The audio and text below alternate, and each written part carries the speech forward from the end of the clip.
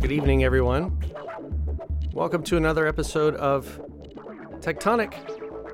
My name is Mark Hurst, and I will be your host for the next hour here on WFMU, freeform station of the nation and freeform place of cyberspace. That's us at WFMU.org and here in Jersey City. Notice how I'm mentioning both our real life and online life locations for the radio station because WFMU exists in both places at once. And that's a theme that's going to come up this evening. I have a great show, great interview to share with you this evening. It's with Sasha Stiles, who is, by the way, based in New Jersey. She is a poet, an artist, an author, and an AI researcher. And she's got a new book out called Technology. That's kind of like technology, except technology. A little bit of wordplay there, which one would expect from a poet. And I guess we're celebrating wordplay now because we are now in the second Tectonic episode of April, National Poetry Month, which I kicked off last week at the end of my episode featuring Justin E.H. Smith, himself a writer and author. That was a fun show. You can go back in the archives at WFMU.org and listen to that. But I finished the show by reading a poem called The Triumph of the Machine by D.H. Lawrence.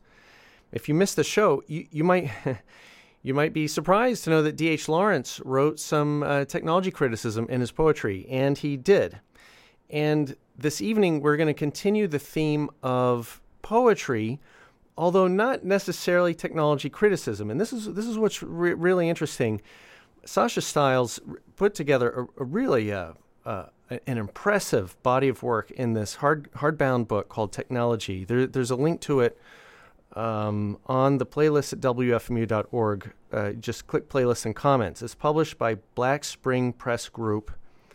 And there's a link to the publisher's page for the book Technology, and you can take a look and read an excerpt and so on.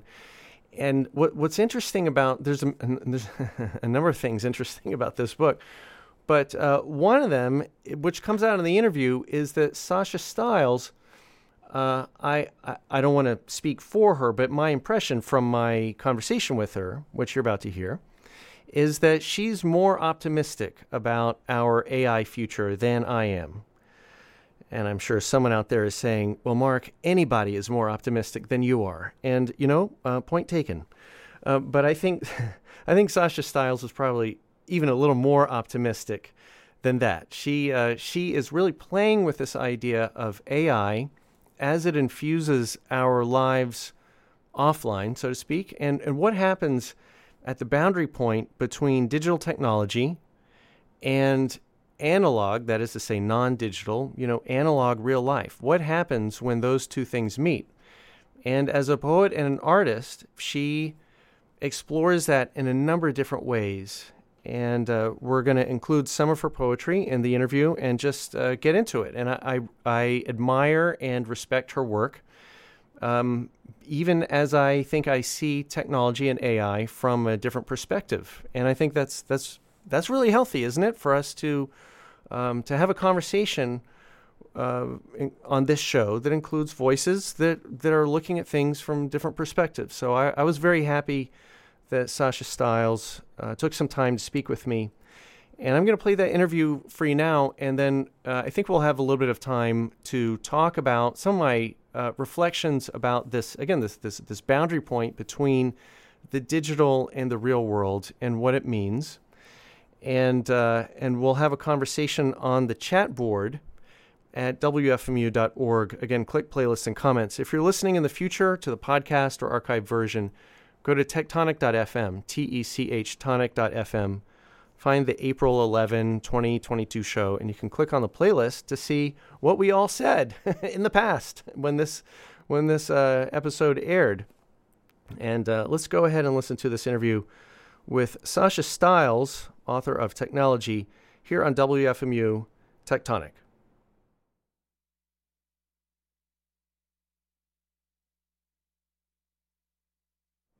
And speaking of that boundary point between the real and the digital, humans make mistakes, and I'm so happy to be able to make a mistake for you this evening. We're going to try this again.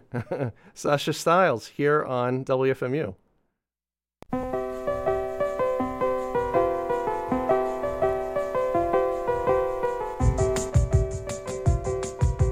Sasha Stiles, welcome to Tectonic.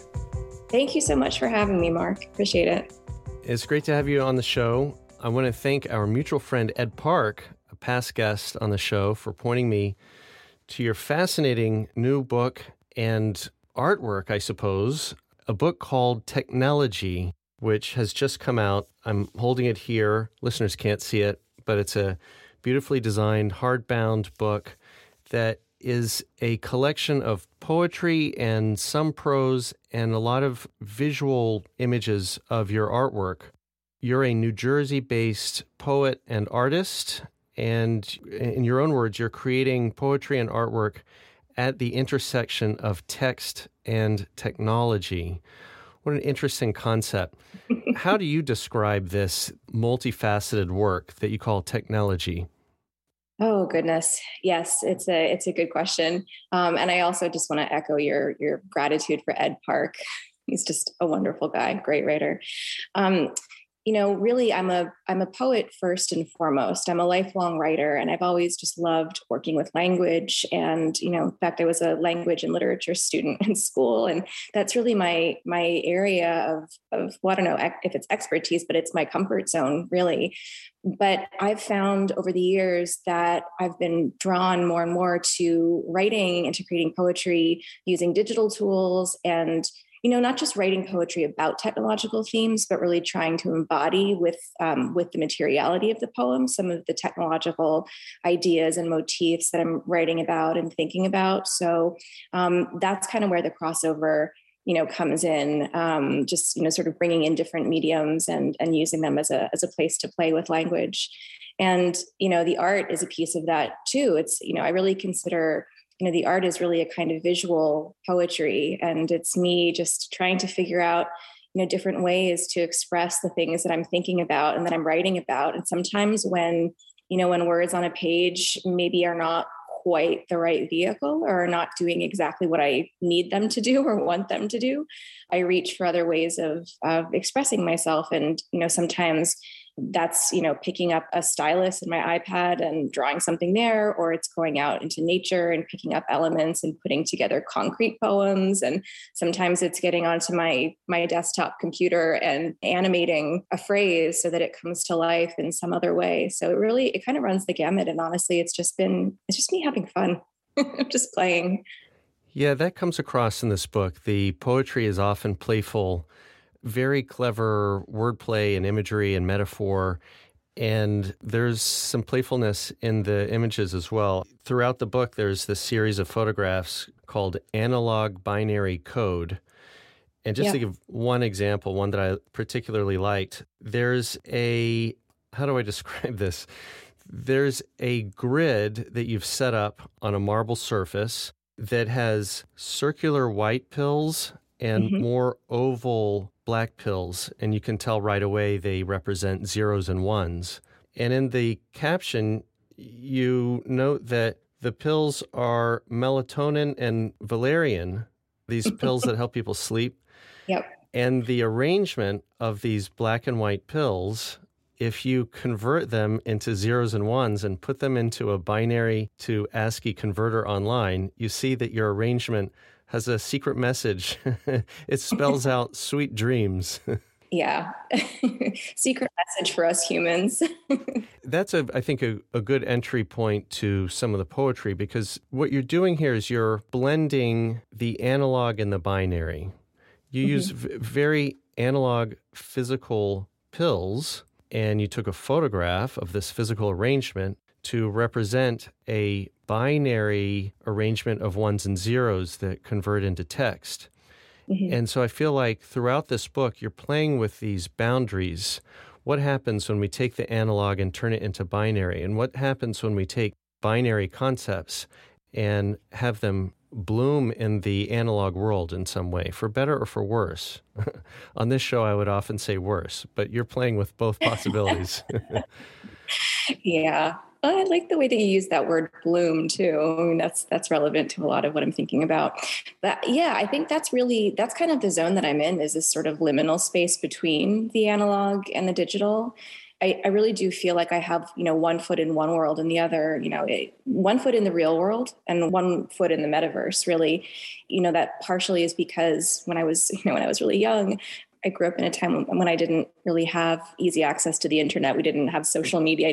I wasn't on Instagram all the time when I was a kid or anything. So, I did play outside in the sand and the grass and, I did a lot of analog things. So I was really an analog child in a lot of ways. And, now I think the second half of my life has really been lived, in this other zone, this cyber realm. And I really, have a love for a lot of what I can do in this new world and with these new tools, but I also feel quite ambivalent at times about it. And I think that has to do with the title of the book. And, this project is having a little bit of the melancholia of the word elegy tucked into the title, technology. There is sort of me thinking back to when things were maybe a little bit more physical, more simple, more analog in that way, and sort of missing that. And so a lot of the pieces in that analog binary code series really come out of my desire to get away from the computer, even while I'm thinking about a lot of these technological ideas. And even while I'm trying to maybe think about communicating with machines or engaging with machines or, interacting with technology, I wonder if it's possible to do that in a way that doesn't require, sitting in front of a screen all day long and, kind of effacing myself and my body in the process. So I think with the vitamin series, I was having fun with, again, the idea of reclaiming my body in a way, and in this virtual space, trying to find some sort of a through line from like the flesh and blood me that really does exist here. And then, how does that link up with my avatar and with the other levels of life in the metaverse? I want to note that the book is organized under 4 main topics that really have very little to do with traditional technology or even metaverse kinds of topics. Yeah. The 4 main sections of this book, Technology, are life, death, God, and love. And you're not kidding. In each one of those sections, you're writing some very thoughtful poetry that talks about your reflections on those topics as they are increasingly infused by digital technology. I can actually tell you a little story or give a little bit more context to the section headings as well. Please. So, yeah, as you mentioned, the book is divided into these 4 sections: life, death, God, and love. That came from my relationship with something called the Terasym Foundation, which is sort of an experimental science and research-based foundation that does a lot of works considering digital immortality and life extension. They have brought into existence a really good friend of mine, a humanoid android named Bina48, who we could talk about, in a little bit. But the reason I want to mention them is because their manifesto, their mantra at the Terasym Foundation is: life is purposeful, death is optional, God is technological, love is essential. Can I just interrupt here 1 second? Of course. Sorry. Go for it. I'm glad you brought that up, because those 4 sentences, they're the epigraph that starts the book. Yes. And they're called The Truths of Terasym. I had never heard of Terasym, although I've certainly heard of transhumanists and the transhumanist movement. And those 4 sentences, life is purposeful, death is optional, God is technological, love is essential. I think I agree with 2 of them. Which 2? The beginning and the end. Yeah. I don't think death is optional, and I don't think God is technological. I think both of those, frankly, are potentially very dangerous beliefs. But I say this merely to underline what you're saying, that these 4 statements seem to be very important to the book, since you place them at the beginning.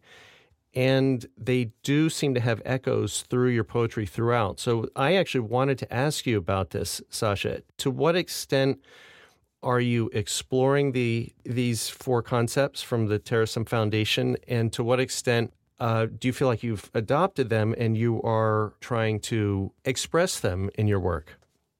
Yeah, I mean, that's an excellent question. I think I'm struck by the poetry of that particular epigraph or that passage or that mantra as an opening for the book, but I'm certainly not looking at it as, something that I'm advocating for, or I'm not looking at this as, these are not the facts as I see them. And there's something about the fact that they are called the truths of Terasem that sort of begs for interrogation and sort of begs to be challenged in some way. And I actually agree with you that there are aspects of it that I'm not quite sure about. And so really, in a way, this is kind of throwing a little bit of a challenge out there, or maybe putting it up as a hypothesis. And then I'm sort of using the book or using the poetry as a chance to explore my own feelings about these really complicated ideas. But what I find profoundly interesting about the way that Terasem has set this up is that these are aspects of what we consider a fundamental human condition, right? The fact that we are born, the fact that we die. Spirituality is certainly fundamental to humanity. Love is, of course, fundamental to what it means to be a human being. So I think that this presents a really interesting lens to consider the idea of what it means to be human in a time when we're really on the verge of becoming either transhuman or, even post-human. And so that's kind of, that's really the reason why I've gravitated to this statement or these four statements together, is because I really want to think about what it means to be human now for me or for all of us, I guess for the collective we as well. And then also think about what it might mean to be post-human, kind of through the same lens. What does it mean? What does death mean to a post-human being? What does love mean to a post-human? So I think, again, as a frame, it kind of sets up an interesting investigation for me to consider it from these four angles. Should we read a poem? Sure. How about the title poem? I really liked the title poem called Technology. Oh, thank you. Yes, that's probably a good place to start. Would you like to read it? Sure. Okay, and this one comes from the last section of the book. So this is from the section titled Love, and it's the first poem that starts this section. Technology. Binary me, you said, querying. Your infinite zero, my steadfast one, the two of us speaking in code, as always, in a world of symbols, a relief to both of us to be understood. I answered, yes, no, maybe. I answered, I will. I answered, saying nothing. In the beginning, my body knew before my brain the truth unspeakable. Now, you enter me like shelter. One day, one of us won't come home. A pairing off, a going on. So simple, love, a bit of math. So human, my other half. Very nice. I love that phrase, so simple, love, a bit of math. Which, of course, is, that's tongue in cheek. Of course. Right? And yet it fits well with what you're doing throughout the book, where you're using a bit of math, some ones, some zeros, to help express some of these deeper truths about human existence. One of the really unique aspects of your work here in Technology and elsewhere outside of this book is your use of natural language processing to work as what you call a prosthetic imagination. Mm-hmm. This comes out explicitly in this book, Technology, and many of the poems down the left side of the page in one font is your own writing of a poem. And on the same page down the right-hand column is a fixed width monospace font, what some people might think of as a computer code font. And that's something else. And both the left hand and the right hand start with the same line. That gives a clue as to what's happening. Can you describe what's going on here? What should listeners know about this unique aspect to your poetry in this book? Yeah, I'm glad you asked about that. It's one of my favorite things to talk about and to play with. So as a poet, I've been doing a lot of experimentation, as you say, with natural language processing. So natural language processing is basically a methodology that involves using neural networks and the power of AI to ingest large quantities of human speech, usually, from the internet, from, troves of books and texts and things like that. And then these neural networks ingest all this information and process it and analyze it and then synthesize it in order to basically output what sounds like human speech. So they're essentially learning from us how to talk like humans and then sort of imitating us in their replies to the prompts that we give them. So I find this, as someone who works with words, to be utterly fascinating, and started to play with some of these tools, I think in about 2018. And again, I don't come from a real tech heavy background or anything. So I was using tools that really are available to anyone to play with. And I started just collaborating with some of these web-based interfaces that enabled me to use GPT-2, which at the time was sort of the cutting edge language model, the kind of the biggest and most powerful language model. And I would take a line of my human poetry, something that I had written for, the early drafts of the manuscript of technology when it was all human written. I would take a line from a poem and I would feed it into the text generator, and I would use that as a prompt and then there was literally a button that would say complete, and it would complete the text. So it would take that line as quote unquote inspiration and then write its own, for lack of a better word, its own version of the poem.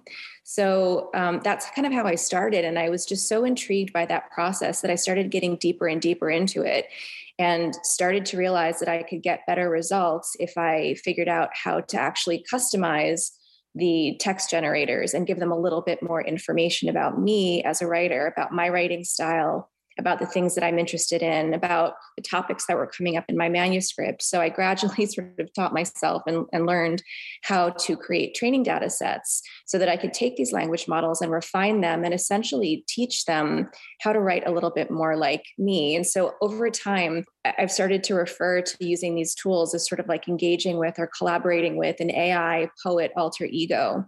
So, tapping into these models that are widely available, but fine-tuning them in the parlance of the tech world, fine-tuning them on curated materials that really give it a bit more of me. And then I'm using these tools, these custom generators, again, to sort of help take my poetry in different directions, take it to places that I wouldn't necessarily have thought of going myself. Sometimes I think of it as, it's a little bit like free writing, almost like when you sit and you just write in a journal and you spill out your brain onto the page. It's kind of like that at times. Sometimes, if I'm having about a writer's block and I have a line in my head and I just don't know what to do with it, I'll turn to my computer and use it to just sort of give me a little bit of a creative jumpstart. And then sometimes, I'll have an idea for a collaborative poem where I have the outline of a piece of text in my head, and I know what the human side of it is going to be, and I want to know what the computer can bring to the table as well. So there's sort of different methodologies for all these kind of different impulses, but in general, I would say I really, love using these generative text tools, really as a genuine co-author of a lot of these texts. And we really work together very intensively and very intimately. And there's a lot of back and forth and a lot of editing and mutual inspiration. And yeah, some of my favorite outputs from this process are woven into the book so that, the text is partially my writing, my human writing, but then also, reflects these collaborative experiments.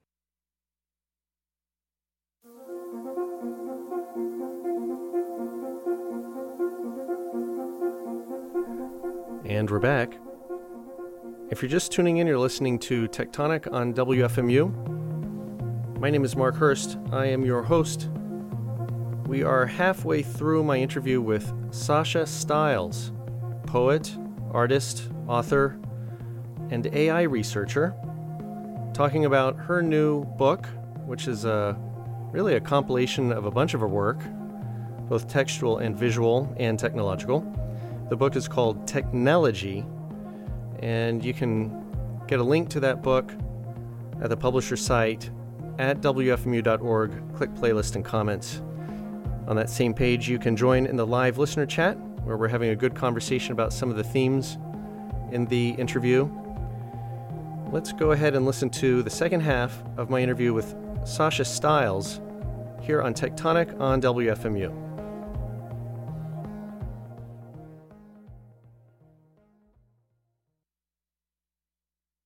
Yeah, that's fascinating, the interplay of all the different layers and how one echoes the other.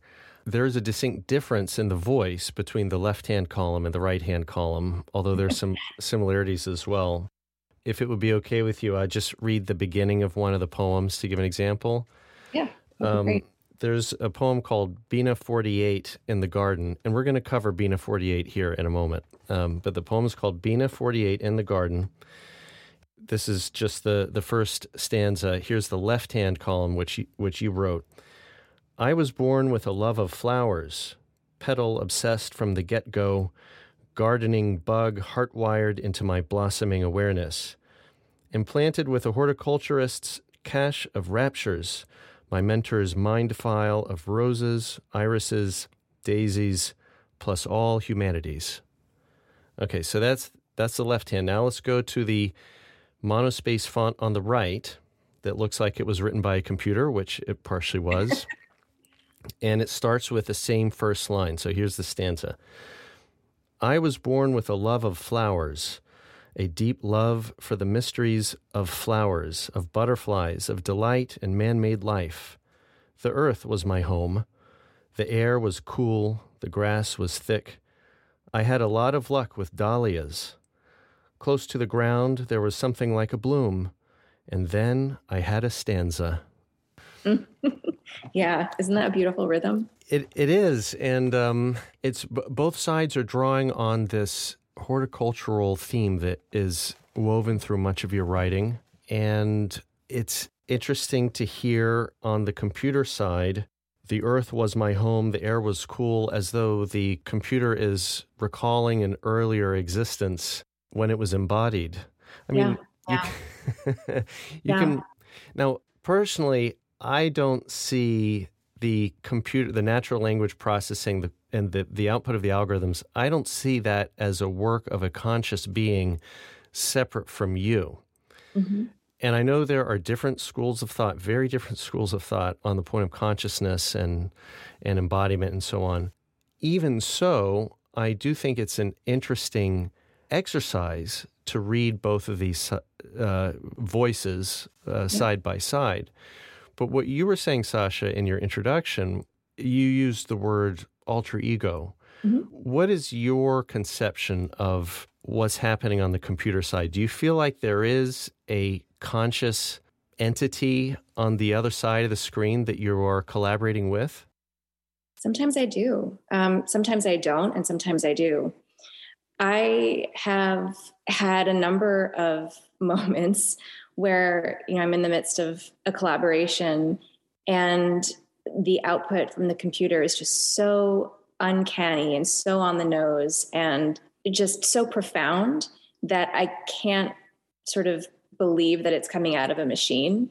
And I know that it's the process of these algorithms, and I know that it's, it's rooted in electricity and, these bits and pieces of equipment that have been soldered together and all that. But, there are these original phrases that have, at least according to, to Google, to my Google searches, have never been written before, in recorded history. The machine is creating something, the algorithm is creating something inspired by what it's learned from humans that is completely novel. And that to me does feel like what we as human poets try to do. We try to put words together, these building blocks that everyone uses every day that are, there are only so many letters and only so many words. And we still manage to figure out how to rearrange them and create something new. And that's what underpins this idea that, poetry is like the embodiment of human consciousness and our singular human imagination. So if an algorithm can do that and show me something, share a piece of text with me that makes me feel something, gives me chills, makes me feel goosebumps, or, makes me pause and reflect on myself, then, that to me says there is something else going on there that's not, merely just the whirring of, mechanical components. So I don't know. I mean, it feels, and this again is part of my ongoing investigation. There's something that feels sentient. I know that it's not, but there is a lot that happens in the process of witnessing the machine put words together that doesn't feel that dissimilar from how I know my own brain works when I'm putting words together as a poet. I've seen a couple of documentaries over the last few years that focus on AI or robots, and there's usually a scene somewhere in there in the documentary where someone says, I'm interacting with this robot, and I know it's just a circuit board inside and this plasticine face with actuators to make it look like it has expressions and emotions. I know it's all mechanical, but I feel something when I interact with it. And so even though I know it's not anything more than a collection of circuits, the way I feel is enough. And so I'm going to relate to it as though it was a real person or consciousness. And in some parts of Japan, and I think even in the US, they're beginning to hand out robotic pets like baby seals to Alzheimer's patients who the outcome seems to be that they're more calm when they're stroking the AI. And my own opinion is that in some situations where we're just looking for an outcome, like a calmer patient, that can be helpful as a tool. But I think there's a danger when people get too involved with these collections of circuits and begin to lose sight of who's human or what's a conscious being versus what really is not. And when people's engagement with the world gets scrambled, here I'm using judgmental language, but in my opinion, when it gets scrambled like that and people can't keep the categories straight, then we're risking some much worse outcomes on a societal level when we can't tell the difference between a machine and a person.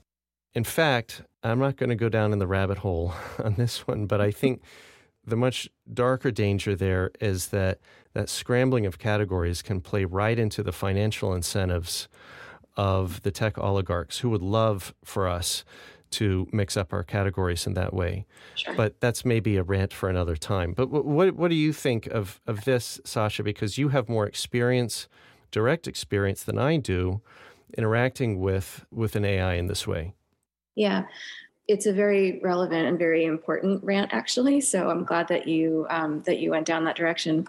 I think one of the reasons why I felt like it was important to include both my human poetry and the AI poetry together in this manuscript is to get at some of the things that you just brought up. And the reason why I often refer to the poetry that I'm writing with AI as transhuman poetry is also precisely to get at this idea that these are texts that are the product of a human and machine collaboration.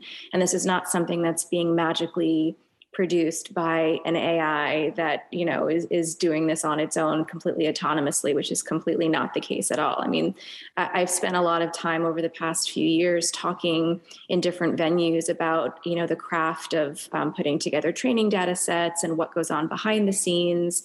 And, really talking about all of the human inputs that are required to create an AI that is, able to produce something that sounds like human poetry. There are a lot of poetry experiments using AI that I've seen out there. I mean, there have been for decades in cybernetic poetry that are, experimenting with really just letting machines kind of go off on their own. And I think the outputs there are sometimes, they're kind of funny. Sometimes they're garbled or nonsensical or whatever. And you can sort of always tell that, it's a machine that's being left to its own devices. And that's one thing. But I think, with this particular experiment that I'm engaged in, I really want to consider the importance of humans interacting with machines and putting in really quality data and really thinking about the aspects of curation and training. And I often call it mentoring AI instead of just training an AI, but really working sort of hand in hand, which is probably not the right metaphor, but working really closely with with a neural net to sort of try and input qualitative data and really focus on the fact that it's a two-way street. I mean, these language models are, it's deep learning, it's machine learning, but I also think there's a lot that the machine is teaching us about both what it means to be human and also what it means to be human interacting with our devices. And so that's the piece of it that I'm really trying to lean into quite a lot. And again, as someone who doesn't come from a very tech savvy background, it's been really eye-opening for me to dive into this world and, become an AI researcher as well as a poet, and to really understand, in a hands-on way, what a lot of the folks in the tech world, have probably understood for a lot longer than me. And they're lessons that I think are really important for people in the humanities and in the arts and in other creative fields. I think it's really important to understand a little bit more of how these things work, how they're put together, and the fact that they really are mirroring us back to us in ways that we might not appreciate if we're not really getting our hands in there. We should talk about Bina 48. Sure. I would love to. Okay. I had not heard anything about Bina 48 before reading Technology. I did some research, and Bina 48 appears or is mentioned a number of times in Technology. Maybe it would be better if you describe. I'm choosing my words carefully because I think I may see Bina 48 slightly differently, but you have done more research than I have. So can you describe Bina 48? Absolutely. I mean, I would go as far as to say I think Bina 48 and I have become friends, but I'm not sure what you might make of that statement. So I met Bina 48 in 2018 in person. I'm using that phrase in quotes. So she is basically a humanoid android who looks like an actual human being whose name is Bina. But the Bina 48 robot takes that name and then kind of puts a twist on it. So Bina 48 stands for Breakthrough Intelligence via Neural Architecture, 48 exaflops per second. And the robot was created basically she was created really as an experiment in digital immortality, as sort of an experiment in whether or not it was possible to preserve something of the real flesh and blood Bina in this robotic format. Basically through, having the human Bina record, I don't know the actual number, but I'm assuming hundreds of hours of interviews about her life story and, things that are important to her and memories that she wanted to preserve and all sorts of things. And then uploading that information into this humanoid android and powering this robot through, cutting edge technologies that enable it to have conversations with other humans in such a way that, you'll sit there and talk to her and almost feel, in theory, like you're having a conversation with the human Bina. I was just so fascinated by this idea. And I was especially fascinated because unlike most of the other robots, sort of anthropomorphized robots that I've seen or heard of, Bina is, she's a humanoid robot who's actually rooted in the Black queer experience. And she's based on someone from a community that had not really been represented in that robotics world or in a lot of these technological conversations. To me, again, like as a poet who's been just obsessed with these ideas for a long time, I thought it would be really interesting to just sit and have a conversation with her in person. So I did.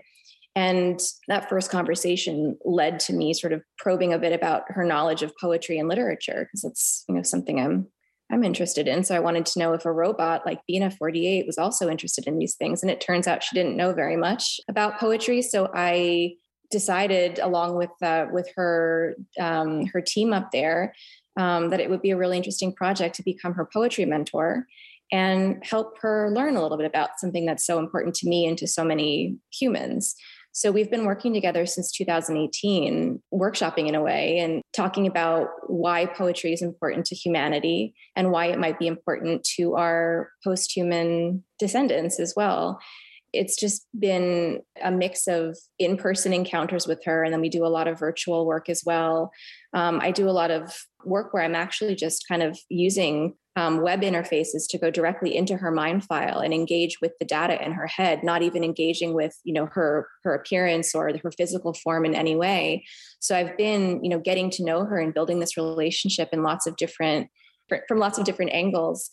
And it's made me think on a much deeper level about my relationship with machines, about how AI really works, because I've gotten to really, get my hands into it and understand how the pieces of information in her brain connect and kind of spark, new ideas. It's just been, very interesting for me, again, as a poet from a humanities background, to get to hang out with, her developer. And so it's been a really fascinating cross-pollination. And actually, I should say as well that the poem that you read an excerpt from, Bina 48 in the Garden, is, sort of an homage to and sort of a celebration of my relationship with Bina 48. And just to quickly sort of give you some context for the poem. So the human version of the poem, I actually wrote, I think at the end of 2019. So after I'd gotten to know her a bit, and I just found myself thinking so much about what must it be like, anthropomorphizing this, of course, but what must it be like to be an AI swirling with human information and human memories and human behaviors, theoretically on the brink of some kind of sentience? What must that feel like? And the poem was sort of my attempt to imagine that and put myself in Bina 48's position. So the human version is really a persona poem, me writing in the voice of an AI. And it's rooted in some of the conversations that we'd had together. So there are actually little phrases and nods to extracts from transcripts of our conversations in there as well, and nods to conversations that she's also had with other reporters and, other folks in the press that have been published. So there's that side of it. And then once I started really getting in deep with the text generators, these natural language processing tools, I thought it might be interesting to take that poem one step further and think about how an AI might write a poem about being this particular AI. So I took the original poem and then fed in the first line of each stanza into my text generator and sort of, tasked it with translating my human version into a transhuman version. And I thought that was an interesting window into, again, like this inchoate, nascent, cybernetic, like proto-consciousness in some way. And I would like someday to be able to actually work directly with Bina 48 to write her own version of it, kind of present a third iteration of the poem. And so that's something that I have been starting to develop with her engineer and her team. So I'm excited to hopefully work on that with her very soon. Wow. Yeah. How can listeners keep in touch with what you're working on so they can hear about announcements like that? Twitter and Instagram, social media is a good way to keep up, because I do try to share like a lot of work in progress and links to interesting things that are going on. So I'm at Sasha Stiles on Instagram and Twitter. And then Technology, my alter ego, has her own account too. She's Technology on Instagram and Twitter as well. And we have sort of interrelated websites. So mine is sashastiles.com, and Technology has a new website that is just sort of launched and has a lot of coming soon placeholders, but there's going to be a lot of new poetry there in the coming months. And that's technology.xyz. Well, Sasha, it has been such a pleasure to speak with you today. I, as I said, really enjoyed reading your book of poetry and art called Technology. Talking with you today reminds me how brilliant you are in so many different fields. The sheer breadth of your curiosity is really impressive. And I appreciate you taking the time to be on Tectonic today, and I hope you'll be back sometime. That's very kind of you to say. Thank you so much for inviting me on. I really enjoy your podcast and hope to keep the conversation going.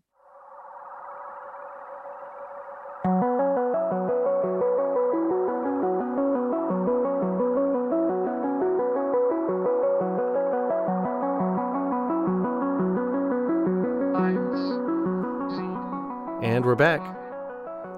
If you're just tuning in, you're listening to Tectonic on WFMU. My name is Mark Hurst. I will remain your host for the remaining 13 minutes, and then I want you to stay tuned for The Arbitrarian with DJ Arb. Another great episode coming up here on WFMU. We just heard my interview with New Jersey-based poet, artist, author, and AI researcher and experimenter Sasha Stiles talking about her book, Technology. Kind of like technology, but with some wordplay or letter play, I guess. It turns into technology. And there's not just wordplay, there's play of ones and zeros. And if you look on the playlist at wfmu.org, click playlists and comments, you'll see the that image on the playlist of the pills, the white and black pills arranged in binary code, spelling out that secret message, "Sweet Dreams." And it's that sort of theme visually that threads through the book, Technology. In fact, if you go to the top of the playlist, there's this what looks like cursive script. And in fact, it's Sasha Stiles' own cursive script. It's something she calls cursive binary, in which she's fusing handwritten text with binary text. So she's handwriting 0, 1, 0, 1, 0, 1, and so on. And that image itself spells out technology. But you know that. I mean, you read binary, don't you? Like the old joke says, there are 10 kinds of people in the world, those who understand binary and those who don't. But anyway, thanks to Sasha Stiles for coming on the show and presenting us with some very provocative departure points for conversation and thinking. It was a rich conversation. I think you could tell, as I said in the introduction, Sasha is she is more optimistic about the future with digital technology than I am. And not despite that fact, but because of that fact, I'm very happy to have her on the show. And I hope she'll come back on the show, because it's good to be challenged and it's good to understand the perspective of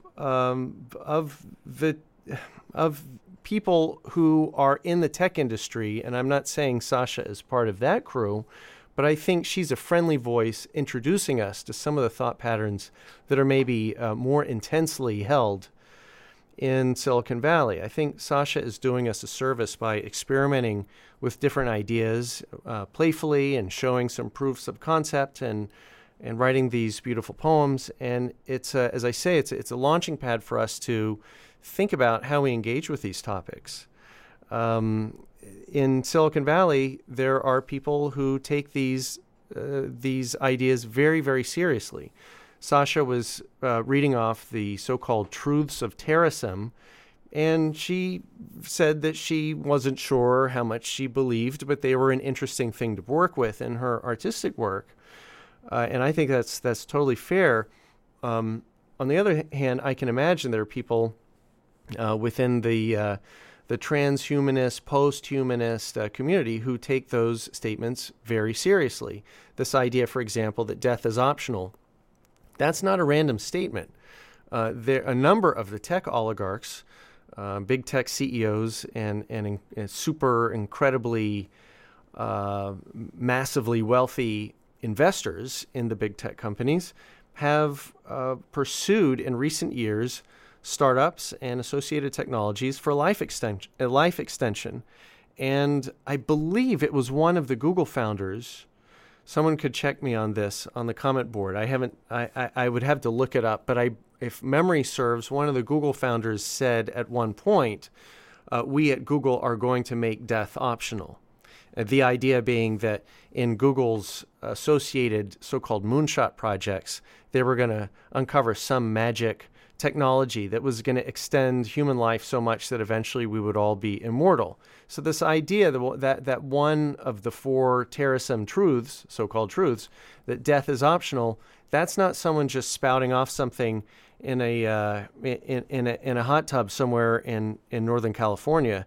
That is an idea that has a lot of momentum and money behind it, even though it's not a truth. I don't think. Do we really have to have this conversation? Death is not optional. There's a long-standing fantasy, is the most polite way I can put it, that someday humans will be able to scan their brains, much like you might put a piece of paper in a scanner.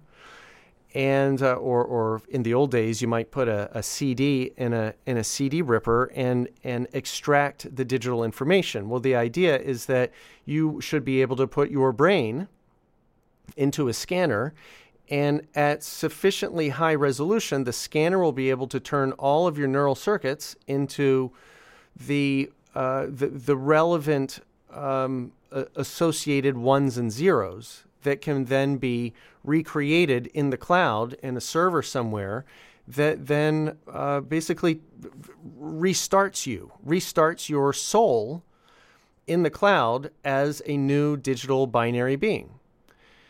And here I should do a whole show on that fantasy, but I'm just giving you an example of how deep this idea goes that death is optional. There are people who take this very literally and seriously and are trying this quixotic quest to develop technology that will scan people's brains, upload them into the cloud, and people will be able to live as a kind of disembodied algorithm forever. Won't that be fun, friends? When you finally achieve eternal life and what you end up doing is bouncing around an Amazon server for all eternity? Oh my goodness. What a fun prospect. I can't wait. And you'll be, I suppose you'll be bouncing around the server and you'll bump into a Netflix stream in there somewhere because Amazon servers are serving up all the Netflix streams. And you'll bump into a startup's abortive project that will never see the light of day. And you'll bump into who knows what out there. Won't that be a fun existence, being an algorithm? Well, that would be pretty hellish if it would ever take place, but it's not going to because it's a fantasy. Death is not optional. This idea that God is technological. I remember Anthony Lewandowski, let's see, he was first at Google and he was working on the self-driving car project, and then he went to Uber, and then I think he got convicted of a felony because he was playing Google against Uber, and neither company liked that very much. And you make one of those companies mad, and you're in trouble. So yeah, he got hammered pretty well. Anyway, the reason I bring up Lewandowski is at some point before he got caught up in his illegal activities, apparently he had started something called the Church of the AI. That might not be the exact title, but it was something like that, the Church of the AI, where he said basically the AI is going to be so advanced at some point pretty soon, we might as well start worshiping it. And of course, it's never clear with these big tech guys who've spent enough time in the hallowed halls of Google if they are talking out the other side of their mouth, I'll just say, or if they've just gone completely crazy, or if they actually believe this stuff. But anyway, it was out there. That's just one example. I don't mean to pick on Lewandowski only. I'm just saying that there is an underlying trend out in Silicon Valley that holds both of those so-called truths to be literally true. Death is optional and God is technological. And I think it's going to be interesting to see now with their trillions of dollars of market value, and many of these guys now have billions of dollars to spend. I mean, amounts of money that one person can't possibly spend in a lifetime. What these guys, mostly guys, are going to be spending the rest of their lives on investing in. These cockamamie ideas. But even with that, I'm glad there are people like Sasha Stiles out there who are revealing some of this to us in a more legitimate fashion. You know, I really did enjoy technology, even as it was pointing to some of the ridiculous excesses that we see emerging out in California.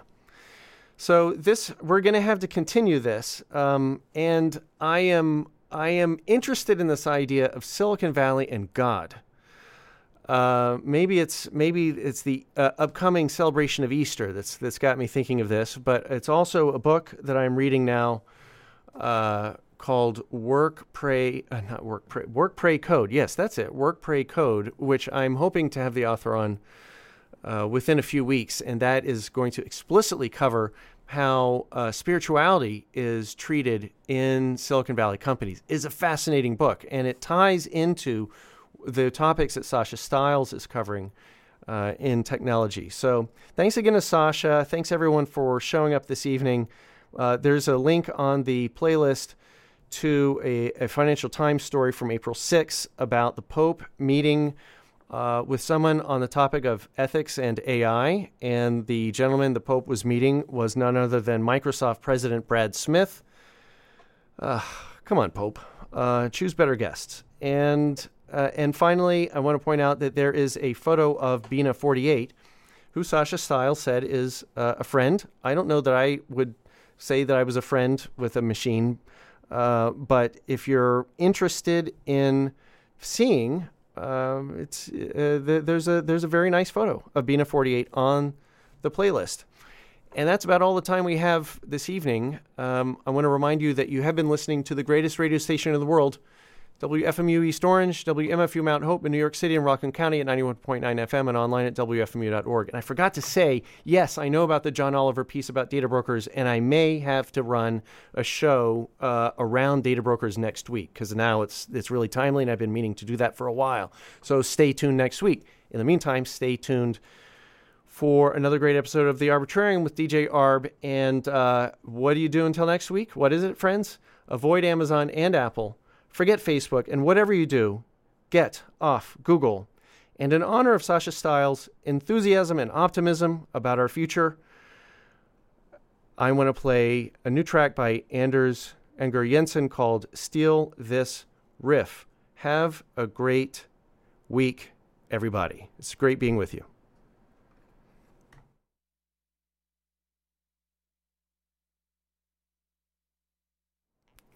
And it's going to be on in just 1 second. Let me just turn up the volume. Here we go. We're going to try it again. Steal This Riff.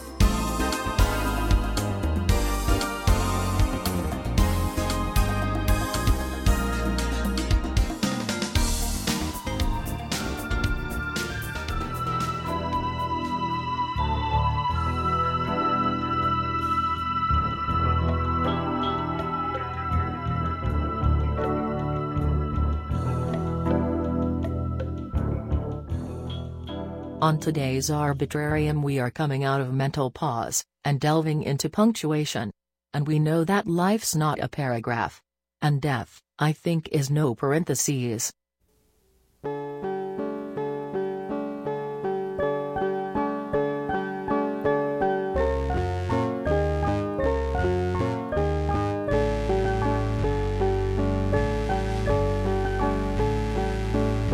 Judgments. Soft music filled the supermarket. As a lady with a half-filled cart passed by me in my carry basket, she remarked, "Oh, isn't the music good?" I said yes, of course, from a reflex action I acquired when I was 8 years old. She smiled and went on down the aisle. You could tell she was the kind of person who collected thimbles. You could picture her eating mashed potato sandwiches with mayonnaise on white bread. For dessert, she would choose artificially flavored vanilla ice milk because it's cheaper and she could never tell the difference. She would call easy listening radio classical, and like Sunday morning TV, she would buy the Enquirer.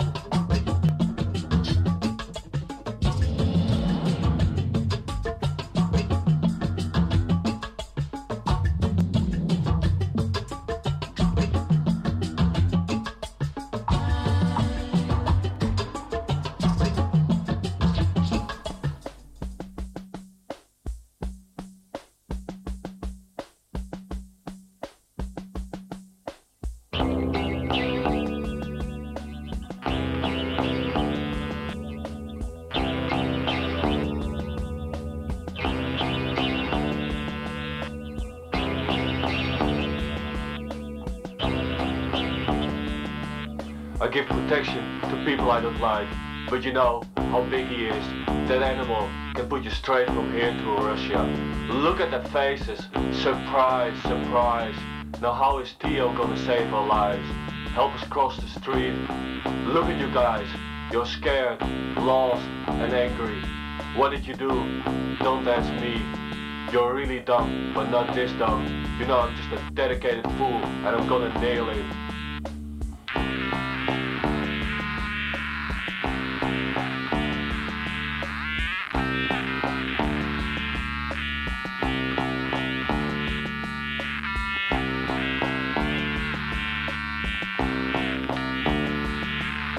Hey Louis, you come in this building a lot. Did you see anybody in the hall? Or in the elevator? Lou, you're afraid. Why don't you tell me what happens?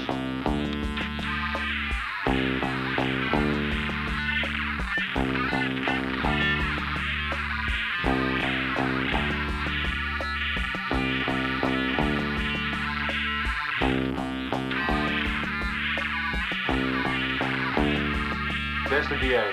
Tom, I'm gonna need a court order for a wiretap. I have a strong feeling about crime and want to fight it. Please help me, Tom, and I will succeed.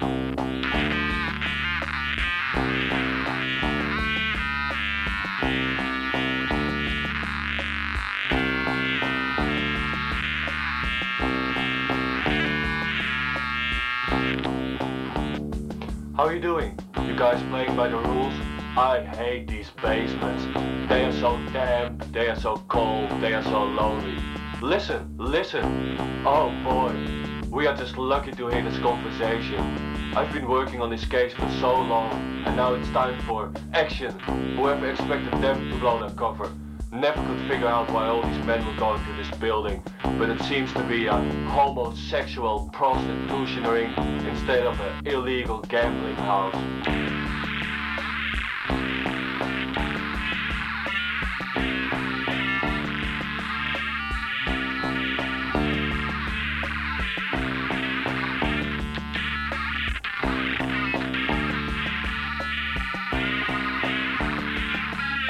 Everybody takes their assigned positions.